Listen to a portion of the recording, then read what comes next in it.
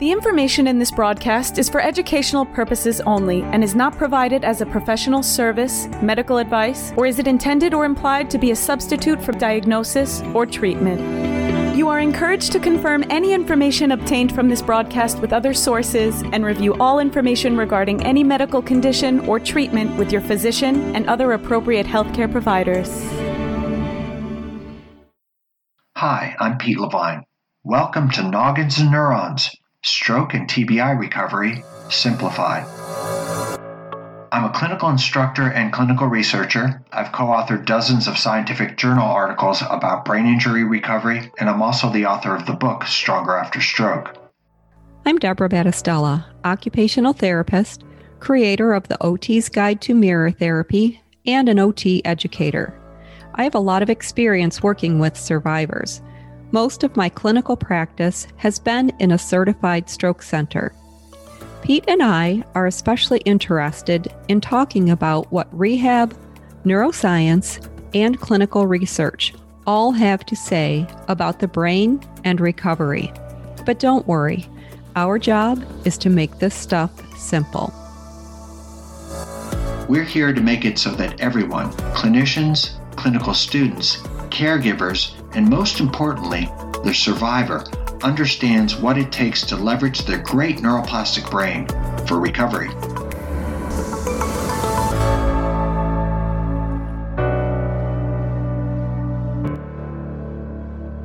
We are starting a Facebook group. We would like to invite people to join our Noggins and Neurons Facebook group. It's a closed Facebook group, so what is said in the group stays in the group. We have the podcast in which we can take ideas that we learned on the Facebook page and express them on the podcast, and take the stuff on the podcast and express it on the Facebook page. So we have a real symbiotic thing. We invite everybody. We invite therapists and survivors and caregivers and students. And it's a group to help each other.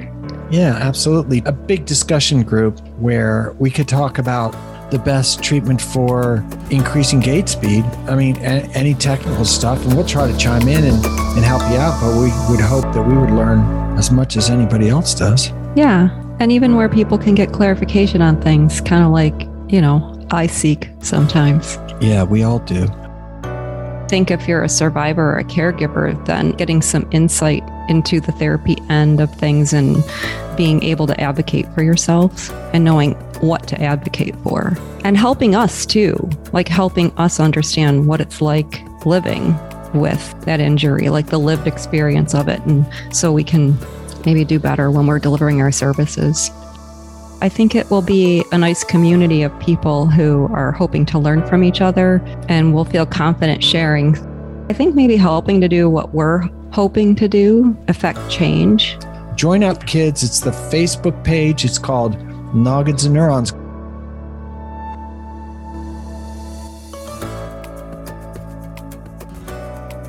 In our previous episode of Noggins and Neurons, Pete and I talked about measuring spasticity. Before we started that conversation, though, we talked about a problematic current real-life scenario where OT discharged a patient who would still benefit from skilled OT.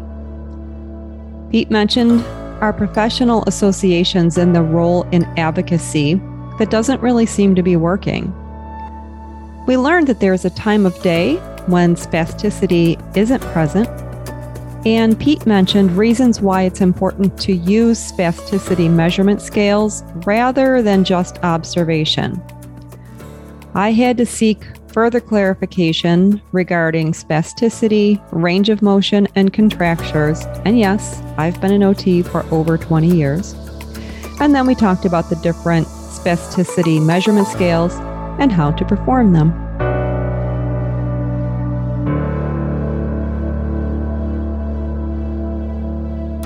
Okay. So hey, Deb. Sorry. Hey, Deb.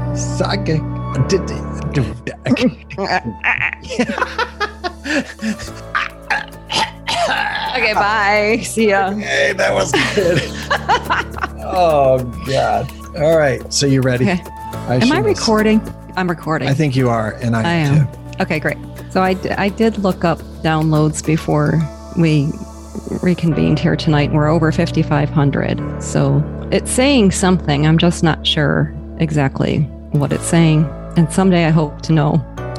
It's like reading tea leaves. But so what is today's episode about? Today's episode is, I love the name that you called it, sort of a State of the Union episode, because we have over 5,000 downloads. How many episodes did we make so far? We've got 22 or 23 out there. I think it's 22. Could be wrong. Oh, you're probably right. We're going to talk about whatever the state of this union is. I think you're right. It's 23, not 22. Is it? Yeah, it is. Oh, yeah, we are. And we have 122 followers. So I think those are the people that have taken the time to follow us through Podbean.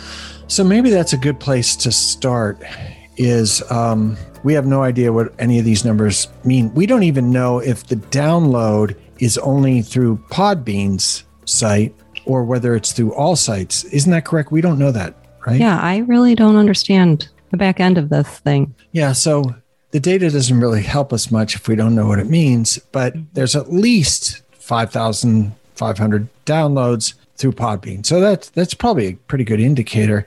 I think people are listening. I think they are too. The other thing is that it's becoming very clear to me that there are subjects that people are listening to more than other subjects. Do you have any sense of like what resonates more with whoever it is that's listening to us? Well, I sometimes look at these numbers, the numbers of downloads, and they all have pretty high numbers. But the subluxation and shoulder pain had over 300. Mirror therapy has over 300 downloads. And so it makes me think there are certain interventions that people are interested in knowing about. And also Leading Edge OT with Doro and Lynette from NeuroHub Part 1, that one has 200. So I think people are interested in what others are doing. That would be my first thought. What do you think about that? Yeah, the numbers for NeuroHub, the NeuroHub OT folks, Lynette and Doro, are pretty remarkable. But this does bring in a couple of countervailing things that will impact on the numbers. One is we do go to social media, specifically Facebook, and we update people, hey, there's some new episodes. And so the timing of that could affect things. Mm-hmm. Because when they came on, one of the things they talked about was how they broke free of the chains of having to work under the rubric of managed care. They had this inspirational story about how they broke free from that and created their own thing so they could treat the way they wanted to. And I went specifically to a PTA Facebook group that has a lot of members who often complain about the way things are going at work. And they ask continually, is there some way that we can break out of this? And because they spoke specifically to that, I immediately went to that Facebook group and said, hey, you should really listen to this because these guys kind of found a way out. So there's things impacting that. The other thing about the NeuroHub OT folks is that it hasn't been up for very long. Mm-hmm. I mean, we just posted last week. So, and as time goes on, you get more listeners. This is what I found were the bottom ones. I found the ones that were the bottom ones the most interesting because I think there is a trend. So one was stop falling. And I think most of the people that listen to our podcasts are clinicians of the OT variety. I know there are people that have had brain injury and caregivers listening as well, but just not as many. So when you have something that says stop falling, that clearly is an episode about how to reduce falls or eliminate falls. And I can see clinicians saying, we get that every single day at work. Do we really have to have it when I'm driving to work? I get it. They shouldn't fall. I know what it is in terms of balance training. I know what it is in terms of a home evaluation to make sure that they don't fall. So yeah, so I don't need to listen to that one. The other one that didn't do really well, and I'm surprised about this a little bit, is the one that had the stroke survivor. And I think that may also be because clinicians hear these stories every day because they're clinicians. And so they know the stories and they don't want to hear another story. I would caution therapists to not do that too much with people that are successful, because the people that go back to the clinic are people that were not successful. You keep seeing the same people over and over again because they're not getting better. It's the people who have gotten better that have the real message. And so it's the people that we lose track of that really inform us about the way that recovery happens, the hard work that goes on. So those two I just felt like were towards the bottom because they seemed like things that may have been more oriented towards survivors and less towards clinicians. Yeah, it could be. And you made some good points. Thank you. Yeah. Thank you very much. Thank you. No, well, thank you. So then the other one that didn't do real well was measuring recovery, which is surprising but maybe the whole measuring recovery thing is just a little old with therapists. They're inundated with it at CU courses. They have the group of measurements that they do. Do they really need more? But we thought that was a pretty important thing to talk about. Mm-hmm.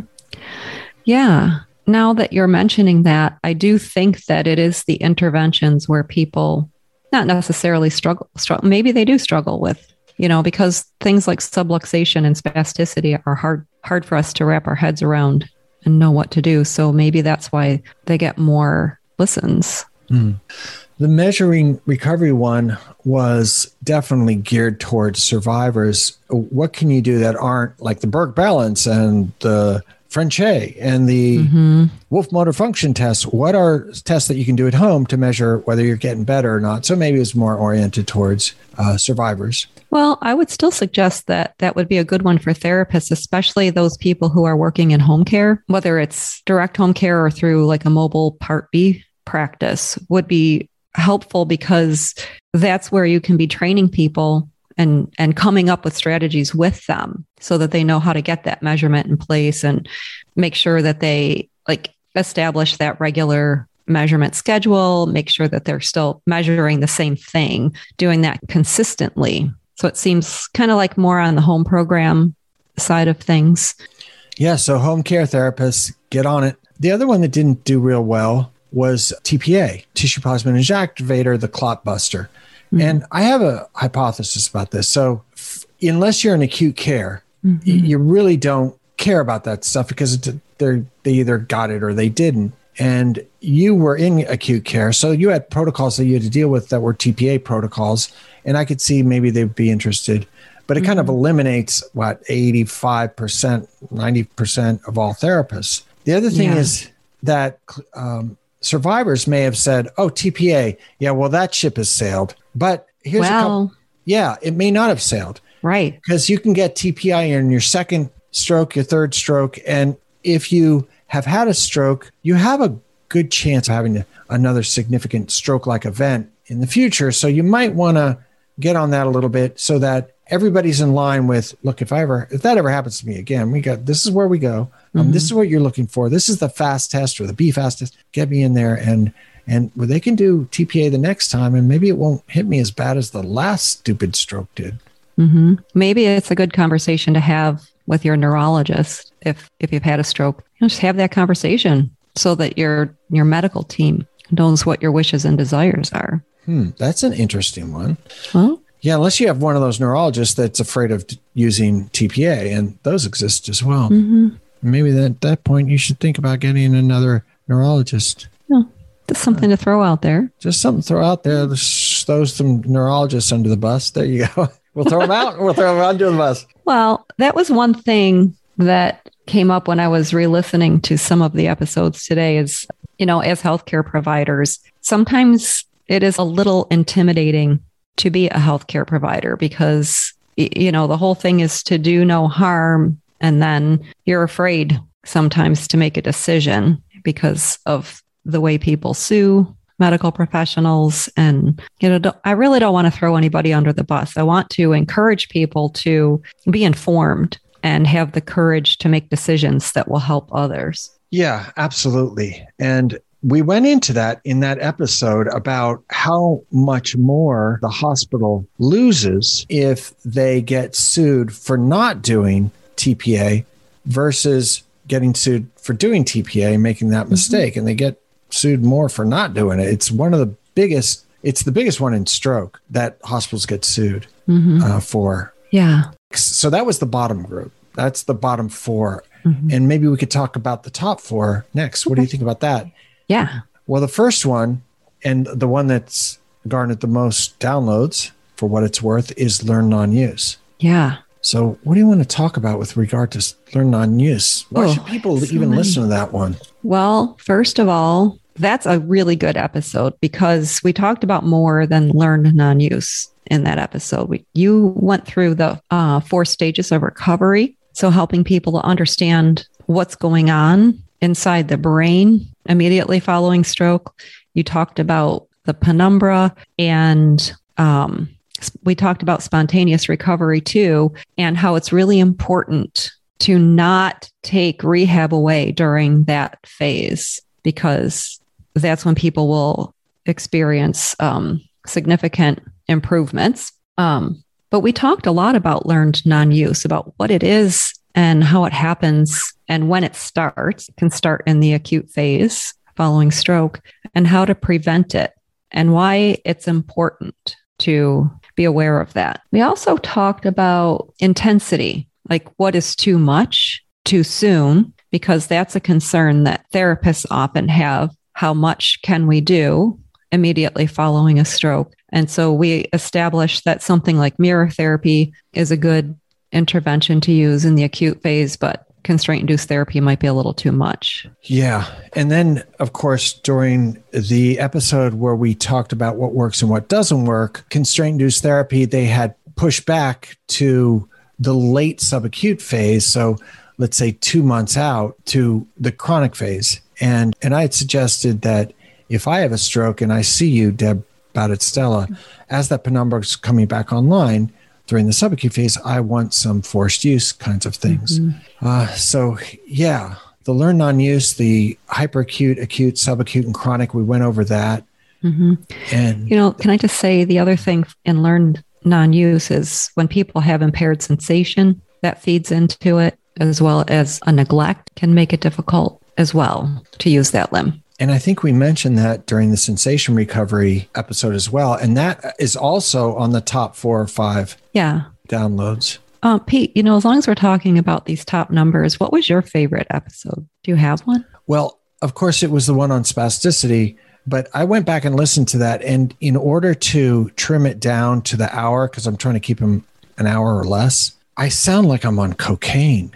Like I was on cocaine. I was like on the cocaine that comes from the adrenal gland. I was just on adrenaline. And it's, I don't know if you remember, but at the beginning of that, I go, I'm really nervous about this one because I had so much I wanted to talk about. So I apologize for that. But yeah, that I think spasticity, it hedges on things about learn non-use. It hedges on things with regard to the timing of treatment. It hedges on a big controversy. I like controversies, whether stretching even helps and stuff. So yeah, I think that was mine. Let me see. I wonder if I can get, well, I'm guessing that yours is learn non-use. Is that your favorite episode? I really do like that one, but I also liked the one, How Repetition Rules Recovery, because we talked about a study. It looked at therapist confidence levels in pushing survivors to do more. And we learned that when they used that graded exercise test, which had step counters and heart rate monitors, as long as they knew that they weren't hurting the survivors, they felt better at encouraging them to do more. And I do think that sometimes our own fears get in the way of helping as much as we could. So I did like that one too. I think there's a lot in that one about therapist empowerment. So we learned also that having leadership engagement in a program or a protocol is important. Therapists also needing to know how to translate what the research says into building a protocol. And so after I listened to that one, I started thinking that I remember, one time we had a broken stool, those 4-wheeled stools that therapists sit on in the clinic. And there was a broken one and somebody sat on it. The leg kind of caved in and they fell to the floor and they broke their tailbone. Wait, a patient did that? No. A therapist. They broke their coccyx. They broke their coccyx. And we were talking about it afterwards, and somebody said, I knew that was broken and I just thought that it would get in the garbage. And in that moment, I realized that we are the ones that have to make these decisions. So whether it's throwing out broken equipment or starting something new, somebody has to make the decision to start it and say this, get your research articles and say, who wants to help me do this? And just kind of do it. And then hopefully management will get on board with you. And if they don't, who's to say that you can't start using mirror therapy or create a bilateral training program? Who's to say that you can't make a little section in your clinic where people can do the circuit type of training? Did you just use a broken stool as a metaphor for a much more expansive discussion about using evidence-based in your practice? I might have. I really just wanted I want us to know that we're the ones that make the choices. So whether it's throwing out broken equipment or starting a program that works, we are the they. So in this metaphor, may I ask, what's the broken coccyx? Is that worse patient outcomes? Okay, I got nothing. That's a broken system altogether. It is a broken system. System that just stays broken, and where you don't feel satisfied as a therapist, and where your patients are not receiving the best care that they could be receiving. Let me ask you a hypothetical. You're a patient, let's say, and I have been a patient. You have been a patient. Mm-hmm. We're not going to say whether you were a good patient or a bad patient, but you have been a patient, and so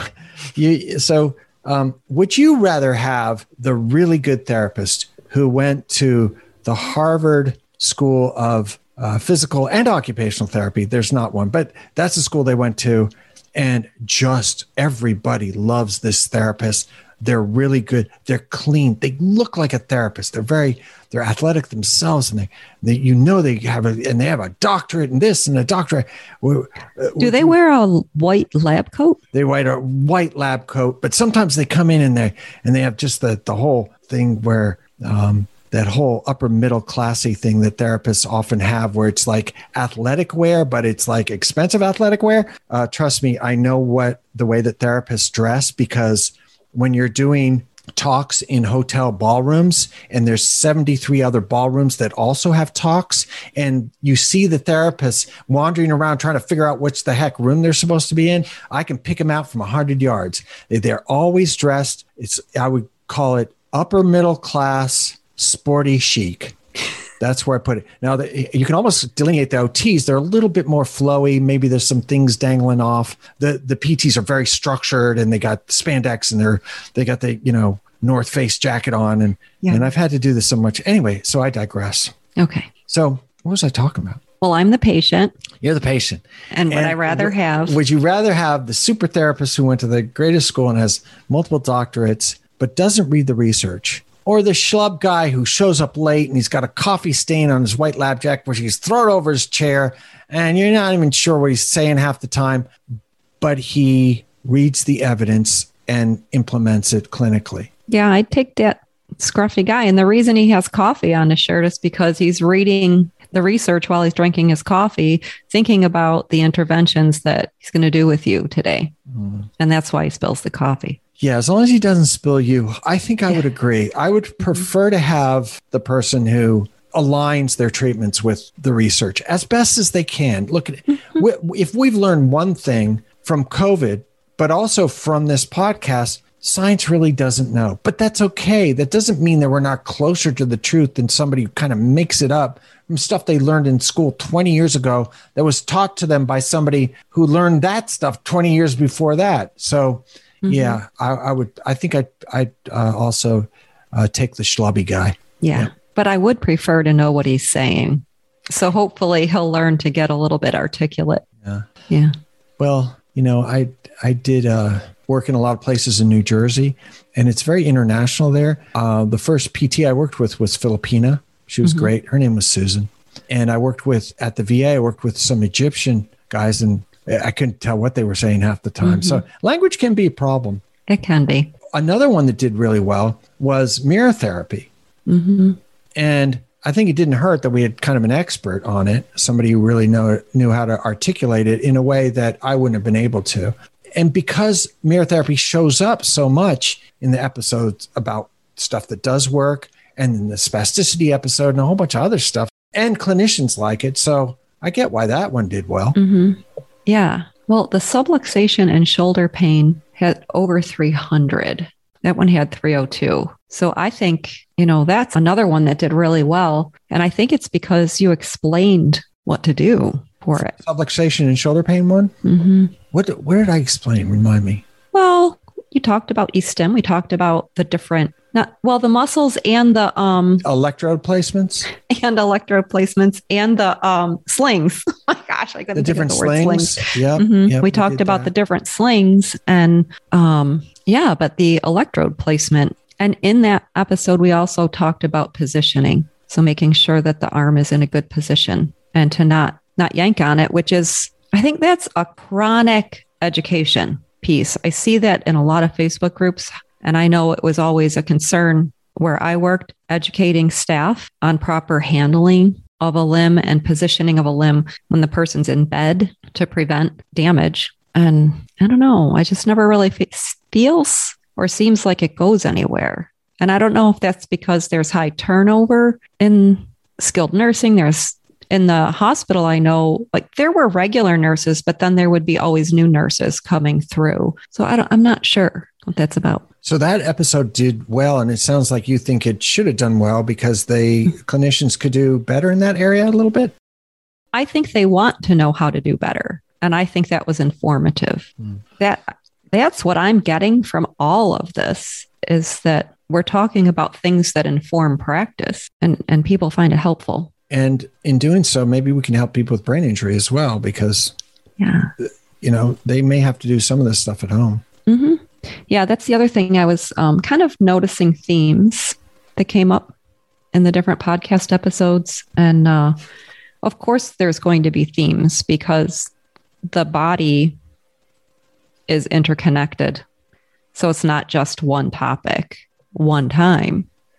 Like learn non-use came up in the sensation recovery because it will. But we've talked a lot about home programs and reminding people and hopefully maybe sparking maybe a new way of doing practice where they start the home program more towards the beginning of therapy so that survivors have a solid plan when they leave to continue their recovery. And they feel a little more confident in that plan so that they're more likely to follow through. So HEP doesn't stand for hand and photocopies? No, we always thought it did. But now we've learned that it doesn't. And discharge is not the beginning of the end, but the end of the beginning. And now you're hoping that they'll plateau again and again and again with these other smaller, but really often very important plateaus that will take them from not working to working, from not walking to walking. And then they go back to the therapist and ask for a new plan for a new set of plateaus. Yeah. And Kathy Spencer kind of talked about that, super survivor Kathy Spencer. She talked about making her own plan because she was like that. But, she got a lot of good therapy too. So she knew what to do and she just kept implementing it and didn't accept failure as an outcome. Yeah, I listened to a little bit of her stuff today. And one of the things she said was, well, after my stroke, I went to RIC, Rehabilitation Institute of Chicago, because it was the best. Yeah. Mm-hmm. It's like, not everybody has access to those kinds of opportunities. Mm-hmm. Yeah, but I think locally there are always really good therapists. It's just connecting those people with the really good therapists. And sometimes that's hard to do because you don't know where they work. You know what we should have? We should have a very good therapist list. We should. Maybe we'll get that from the Facebook group. I wonder, what would our criterion be? Because sometimes it's true that if they have this certification or that certification that they are, but I'm not super sure that's always true. And we might leave out we couldn't do it. How would you measure? That's what we should do an episode about. We should do, how do you know a good therapist? How do you recognize a good therapist? And I have a subchapter in my book, and I've done some blog entries about this, that, how do you recognize it? And one of the key ones was, so do you read the research? Or if you say, have you heard of constraint-induced therapy? Yeah, I've heard of it. Do you do that? Well, we really haven't. We can't. We can't because there's no follow through on the unit. Well, that wouldn't be their fault then. And that wouldn't make them a bad therapist. Or does it? Are we going to go back to the stool and the breaking of the coccyx and how that's a metaphor for a broken system generally? Or it's just a broken system. We've been very conditioned to thinking that things have to be done a certain way. One of my fieldwork educators she was so smart. And I loved watching her work when I was a student because somebody would come in and she would just, all of a sudden she'd be making something and she'd be doing this and she'd be doing that. Well, and then she'd try it. And then, she just would watch and all of a sudden she'd be saying, let's do it this way. And she just wasn't afraid. She wasn't afraid to make something. And she lived a lot in her head. But I learned so much from her. Well, what does that mean if you live a lot in your head? It sounds scary. It's just like you could always tell she was just thinking all the time because you could talk to her and she wouldn't even hear you because she was just thinking so much about what to do. Interesting. Mm-hmm. Yeah, I think that's a good sign. If a therapist gets down on their knees and pulls out a wrench to adjust that thing so it's better for you to do whatever that sort of activity, it's a stressful job. Therapy, and it's getting more stressful, unfortunately. It can be as simple as something, Pete, like if somebody's not comfortable, if they're using a wheelchair, they have a cushion and they're not comfortable, it can just be swapping out the cushion. That can make somebody a good therapist too. It could be the ability to sense based on somebody's facial expression that they're uncomfortable in the first place. Yeah. Well, I think a lot of people have the desire to be a good clinician. But I sometimes think that the team that you work with will either help you be a good clinician or make it very difficult for you to be. So clinic culture plays a role in that. And that's one of the things that I see as a challenge right now with the way that a lot of these clinics are so busy with productivity that there's not a lot of time for mentoring, from the more seasoned clinicians mentoring the younger ones. Or the newer ones. Not everybody's young. Yeah, absolutely. There's a lot going on there. So can I talk about something else? Another episode? Well, it was the sensation recovery one. Oh, was that a good one? I don't know. I thought it was a good one. Sensation. I'll tell you one thing. That was one of the most downloaded episodes. 284. It was in the top 5. Most Okay. definitely. So, yeah. I really appreciated that one. And it just made me remember we were talking about how when there's motor recovery, it will improve sensation. And if we work on sensation, that can help improve the motor recovery. Yeah. Am I saying that right? I think so. And then they're so inexorable that if you're doing one, you're really doing both. Mm-hmm. So it's a twofer. And it just made me remember about the importance of having an enriched environment and giving people those opportunities to move and interact.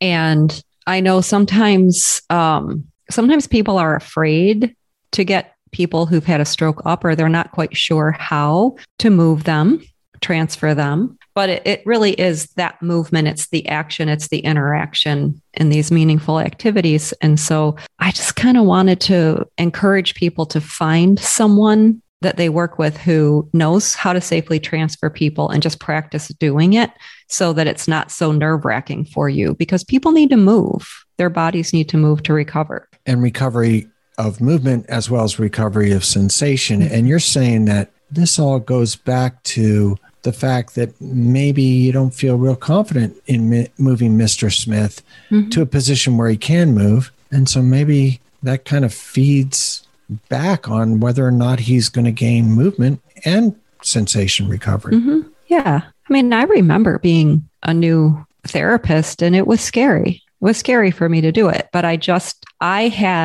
always had really good therapists to work with who would help me. And eventually you get a level of confidence and you know when to ask for help. You don't do it in a way that's going to be unsafe for you and the survivor. You get the proper help to do it. And Now, that's another thing.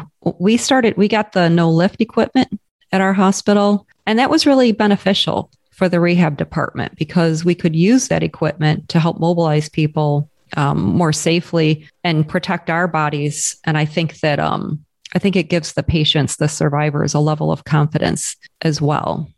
So I remember reading a study. I may have mentioned this to you before. It was like 5,000 nurses, and they did MRI scans of their back, just their back. And they literally couldn't find any that didn't have some damage. Mm-hmm. So this no lift technology that you're talking about is a movement. You were in a hospital, right? Yes. Mm-hmm. In movement, especially in hospitals where you have machines that make it so that the therapist or the doctor or the nurse or whoever never has to use their back to pick up a human. And some of these humans can be 350 and upwards pounds.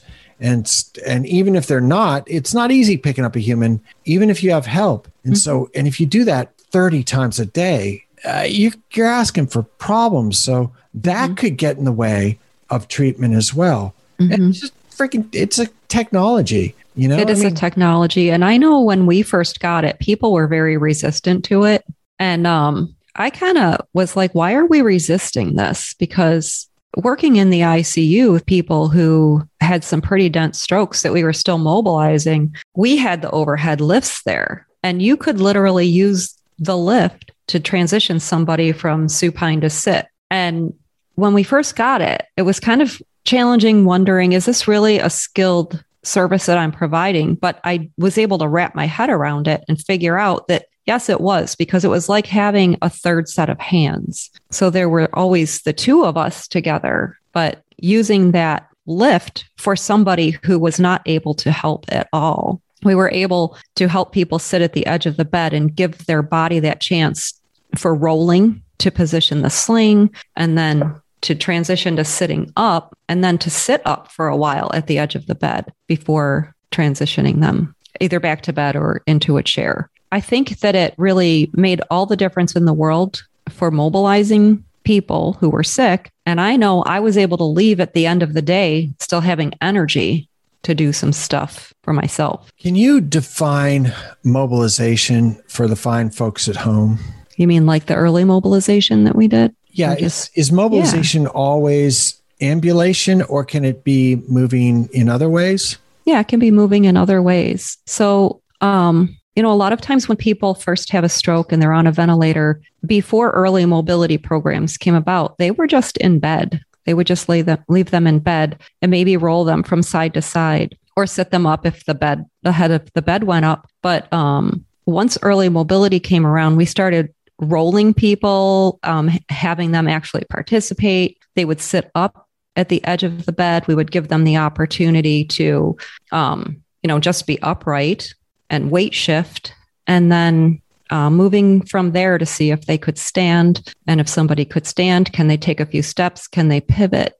There's a graded protocol, and there are different protocols out there, but it really is a way to get people moving faster. And it's to prevent pneumonia. It's to prevent delirium, because mobility helps to prevent delirium. And delirium, some people never recover from that. So it's a good program. And I've had different physicians come up to me somewhere along the line. We used to have a doctor oversee our intensive care unit, and then they started using different doctors, traveling doctors. And I would have different doctors come up to me and say, your program really works.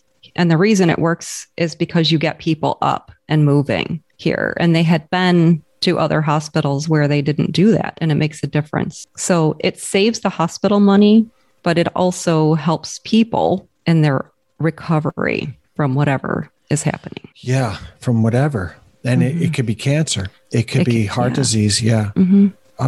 I don't know if I told you this story before. There's a guy came up to me during a talk and during the break in talking, and he said to me, I worked in Africa, and I forget where. I want to say the Ivory Coast. And he volunteered for a few months there. And he said the hospital was ginormous. Like, I think he said like 4,000 beds. It was just huge. And he said that every day everybody that could possibly got up and walked for as much as they could. And they would go in a second time. So there would be 2 rounds of these walking for everybody. And, this is anecdotal and it's not evidence-based. He said the outcomes were really quite remarkable. Mm-hmm. I've heard people say or ask, so we had OT and PT doing early mobility, and well, they still do. It's not gone away. And I've had nurses say to me, can you get Mrs. Jones up? Yes. Can you help me? I don't have anybody to help me right now. And I've literally had nurses say to me, well, no offense, but if PT, why do you need to do it if PT can do it? Well, because we overlap in that instance, but I can still have occupational therapy goals with those people, but we're both capable of mobilizing. We're both capable of sitting people up. And if I'm the one that you have right now, then why would you not want to help me? But I think understanding what the goals are in the ICU, it's not really to go home and do the dishes right now today. Right now today, we have to see where you're at right now and help get you better from where you are now. And if we can get you sitting up, if we can get you to stand, if we can get you to take a few steps to a chair, if you can walk for a little bit, then we can help you get stronger for those other more functional things. Yeah. I wonder if the motivation of the nurse at that point was, I don't want to help you. That was the motivation a lot of times. Yeah.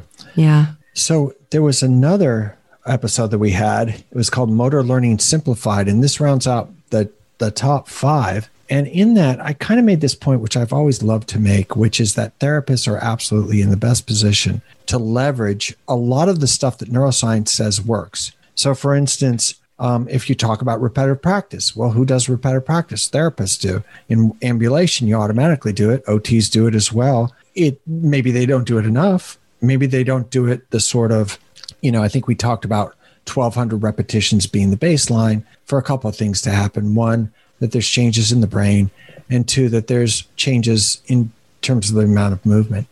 So maybe they don't do enough, but they do it. So neuroscience says, hey, we came up with this new thing. It's called repetitive practice. And then they look down that long hallway and they see therapists having done it for the last 100 years or whatever it is. We have this other thing. It should be very challenging. For some reason, I'm making them sound like a, shyster lawyer from the Bronx or something. We got another thing. It should be challenging, right on the edge of their ability. You got to chip away at the edge of their abilities. You don't grow unless you go to the end of this. Maybe I'm doing Bill Burr. I think I'm doing Bill Burr, which is a comedian. Do you know who that is? No, I don't. That's his voice. He's got this voice. Okay. So then they look down the long hallway. Who's doing challenging? Well, therapists have always said that. It should be meaningful. It should be very meaningful. You have to attract the mind. It's not just about the brain. The brain is the machine that carries out what the mind wants. So make it meaningful. Who does that? Therapists. Well, it should involve exercise, because exercise pumps the brain full of brain-derived neurotropic factor, which then makes motor learning easier. So it should be that I should do exercise. Who does that? Oh, that damn therapists. They're down every hallway that we think we invented. They're already there. And then you talked about enriched environments. Exercise is a form of enrichment of environment.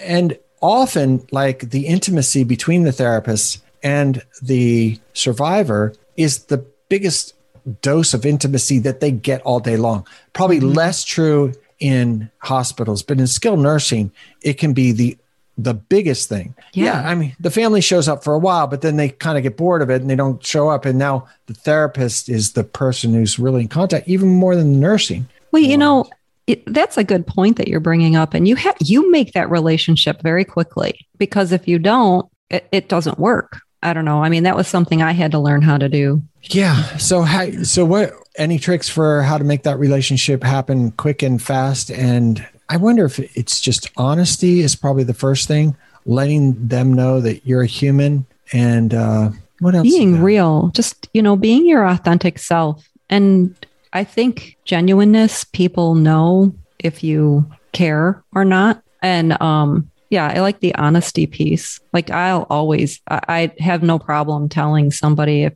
I'm not here to make you do this, because, every once in a while you get that person who's not motivated for whatever reason.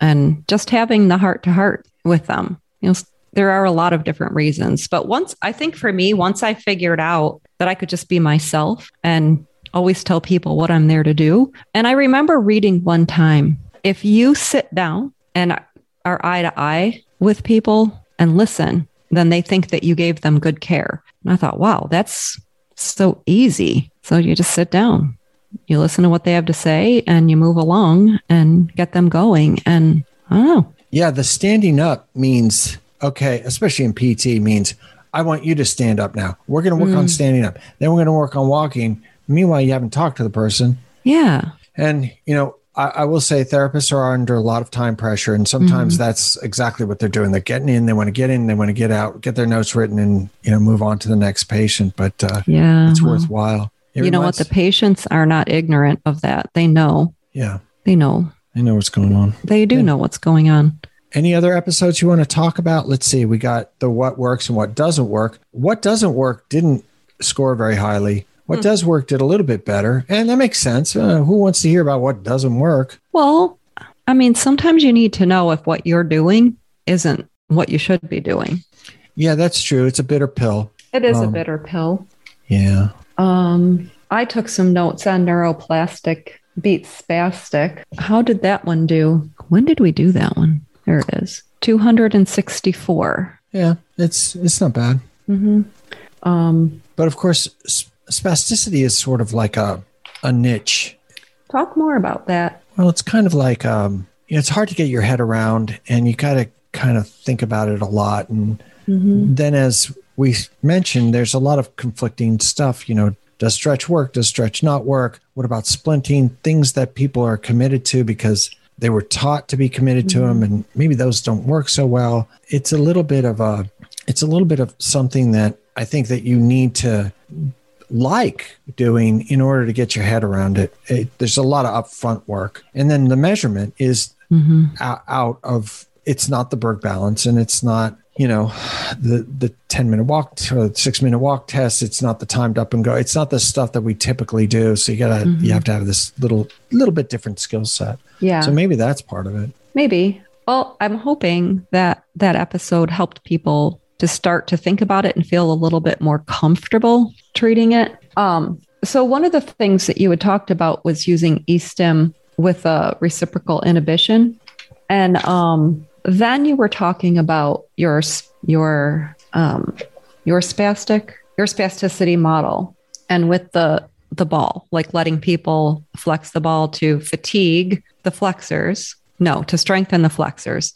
So here's my question. This is where I got ahead of myself. So they're strengthening the flexors, but as they're doing that, are they fatiguing them as well so that they could engage the extensors? So the reason that you do a lot of repetitions into finger flexion is to reestablish brain control over the flexors. So when you're talking about strength, it's the strength of the neuronal firepower to control those flexors.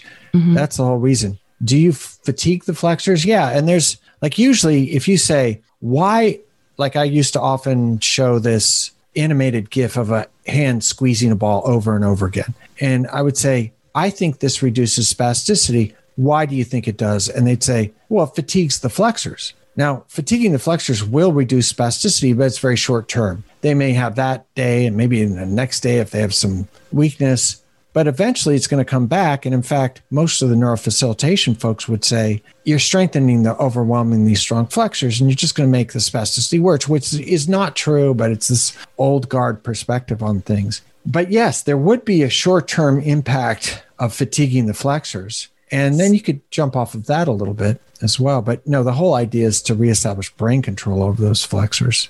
Remember, the extensors are also spastic. It's just they can't assert themselves because they're so overwhelmed by these the fat guy next door. The finger flexors are so much stronger than the finger extensors. Yeah. Well, that's just how my brain starts working. So if you have a ball that has some bounce, like not bounce, but give to it so that it opens the hand so that you can squeeze it again, that's really what you're looking for. You're not looking for something hard for them to squeeze, but not something that's so soft it doesn't open the hand up again to give them the opportunity to flex again. That's the way I'd look at it, because unless it opens up the hand enough to do another repetition, you're kind of sunk with one repetition, because now the ball's squished, it's in the death grip, you can't go anywhere. So it's a fine balance. And, it seems to me you could go to a dollar store and get 10 different kinds of balls and find all kinds of stuff. You did ask about E-stim and reciprocal inhibition. There's two ways to look at E-stim. One is actually a neuroplastic model, and it's hypothetical at best, but I like it. I still like it. And the other is you activate the reciprocal muscles. So if you're going to want to work on the finger flexors, you would E-stim the finger extensors, and that would reciprocally inhibit the finger flexors. And once you take it off, you have about 15 minutes to a half an hour of reduced finger flexion spasticity. By the way, reciprocal innervation leads to reciprocal inhibition. That's Sir Charles Sherrington, one of the guys we talked about as sort of precursor to a lot of the neurofacilitation stuff, but he was a brilliant guy, won a Nobel. That's one way to use E-stim. So you E-stim the muscles opposite of the ones that you want to work on. You put it on there for 15 minutes or so and you reduce spasticity. The other option, though, is the neuroplastic model. And that's where you would E-stim the flexors, because E-stim hypertrophies the portion of the brain where the electrodes are. And so the therapist or the survivor or whoever decides what part of the brain they want to hypertrophy. And so you could use that as an adjunct to reestablish brain control over flexors by E-stimming the flexors. I think that's helpful for people to know, especially those people who are wanting to learn more about E-stim. Maybe this will, give them the nudge that they need to learn more about it and start using it in clinic. So I think we may have been through most of the episodes. I wonder what you see as the future of noggins and neurons, and how do you think it's going to change? And like, we did have an intro episode where we actually laid down a really good constitution, like the American Constitution, for the way that it was going to unfold. And it kind of, as I remember, it kind of worked. We wanted to be agents of change. I remember that was your line. We wanted to talk about evidence, and so we nailed a lot of it. Do you see what are the biggest changes you think in the next 20 episodes? Wow, that's like the $1 million question. Where do we go from here? Which is the way that's clear? Well, I think one thing that's really important are the trading cards, because we haven't talked about those in a while. And that's kind of fun. Well, we have some guests lined up, and, my hope is that this is opening a whole new world for me, because I'm not a researcher, and I don't think most of us are researchers. So I think it'll be fun to hear how this conversation goes, probably mostly with you and them. Who's the them? I think I'm the me. Robert Teasell. That the other person that's going to join him. Oh, Marcus, and I forget his last name. And then we have Dr. Jones. Teresa Jones. She's next week. Yeah. And I just think that I'm curious to see what it's going to spark inside of me, inside of my brain, and how I will be thinking about occupational therapy, teaching occupational therapy, serving other occupational therapists. I don't know. What do you think about that? Yeah, I think the big thing that I learned is that we really need guests. I think they help, they enrich the conversation in a way that's unpredictable. And that's kind of the scary part of it, but that's also the really good part. And, especially it's easy to say, but the NeuroHub OT folks, Doro and Lynette, just, that was really great and just invigorating. It also gives us a little bit of a break from listening to our own voice. But I wonder, I almost want to start a book called The Chapters of This. I think we should do in the future more of these sort of coalescing all of the things that we learned. I'm not sure how well we're going to do it with this episode, but in the future that we every once in a while we get back to everything that we learned just to remind everybody, repetition, as you point out, is a good thing. So maybe those two things, more guests, quality guests, people that really are at the top of their game. I think that's probably pretty important. And we have Maria scheduled from a local hospital here where I live, who's going to be talking about driver rehabilitation and driver evaluations. And I know for me on the clinical side of things, I like hearing what other people are doing and how they're doing it because it helps inform my practice, because we're not doing this alone. And things are always better when you have the meeting of the minds where you get inspirations from people who have well-established practices. The other person that's coming is Mary Warren. A lot of these people don't want to do it until September because they're on vacation and stuff, but she's a vision expert. So we're looking forward to that as well. Yeah. Yeah. So I'm looking forward to learning. It's always, what's the right way to say it? Like a little intimidating to hear what it is that I don't know, but I also get excited when I find out there's more to know, and there's always more to know and learn and see where we can take this. Yeah, absolutely. Are there any other episodes that you wanted to talk about? Well, Pete, are we going to talk about the Facebook group?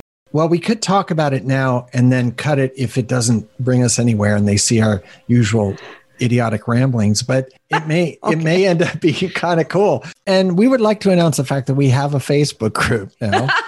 And you should join it, and you'll find it on Facebook, and it's called Noggins and Neurons. Yeah, we are starting a Facebook group, a Noggins and Neurons Facebook group. And how many people are in that? How many members do we have so far? So far, we have 2. 2? And do we know these people? Just barely. We do a little bit. Mm-hmm. Yep, it's you and me. Okay, So that's where we are with that. Yeah, so we would like to invite people to join our Noggins and Neurons Facebook group. It's a closed Facebook group, so what is said in the group stays in the group, and it's a group to help each other. Yeah, absolutely. Maybe a big discussion group where we could talk about stuff, whether it's complaining about stuff at work that you don't like about managed care, or you don't like about, maybe not get personal, but maybe you don't like about the system. Or if you want to talk about the best treatment for increasing gait speed, any technical stuff, and we'll try to chime in and help you out, but we would hope that we would learn as much as anybody else does. Yeah. And even where people can get clarification on things, kind of like, I seek sometimes. Yeah, we all do. What differentiates us from all the other neuro OT and PT groups? How are we different? Well, first of all, it's us. So there's going to be inherent differences there. Yeah. We invite everybody. We invite therapists and survivors and caregivers and students. Ooh, that is different. Mm-hmm. And I think I think it will be a nice community of people who are hoping to learn from each other and will feel confident sharing things that they try and just helping to helping to do what we're hoping to do, affect change in the way services are delivered. And I think if you're a survivor or a caregiver, then getting some insight into the therapy end of things and being able to advocate for yourselves and knowing what to advocate for, and helping us too, like helping us understand what it's like living with that injury, like the lived experience of it. And so we can maybe do better when we're delivering our services. Yeah. So the fact that there will be survivors involved, that is a big difference. And I hadn't thought that, but that's exactly who we should invite, as well as clinicians, as well as caregivers, as well as students, whoever. Yeah. And get that 3-dimensional perspective. And maybe ours will have a little bit more of a political with a small p, maybe just this idea of how does healthcare impact recovery from brain injury? Mm-hmm. And that would be helpful. So we'd have the advocacy thing. We'd also have a little bit of this political thing. But then the other thing is we have the podcast in which we can take ideas that we learned on the Facebook page and express them on the podcast. And take stuff on the podcast and express it on the Facebook page. So it might have a real symbiotic thing. So join up, kids. It's the Facebook page. It's called Noggins and Neurons, go figure. And we'll see you there. And well, maybe we should sign off and get something to eat and just go to bed. Go to bed. Go to bed. It is pretty late. It's almost 10 o'clock as we're recording this. Yeah. So that's a good talk. Yeah, absolutely. I hope our listeners think it's a good talk. We'll find out by those numbers. Yeah. That's all. We live and die by the numbers. Yeah. We're social media, whatever. Addicts. Thank you. Yeah. Like the little rat addicted to cocaine who keeps just pushing the lever over and over. We have to have higher numbers. No, we don't. You know what? I'm happy to have an exclusive group. This group. Don't forget to join our Facebook group, and you will be one of the few, the proud, and then we can have another way of communicating. Yeah, I am hoping that people want to join that, and I'm looking forward to meeting some of these amazing therapists and survivors and caregivers, and maybe even students, who we interact with. Yeah, that's right. On this one-sided relationship we've got going on here. Yeah. Yeah, well, it's going to be two-sided because you and I are going back to school here in just a few weeks. Shh. Enjoy it while you can. I don't even want to think about it. Okay. Well, thanks. That was fun. Thanks, Deb. It was. Thanks, Pete. Okay, we'll see you guys next time, or listen to you, or wait, you'll listen to us next time. Thanks. Bye.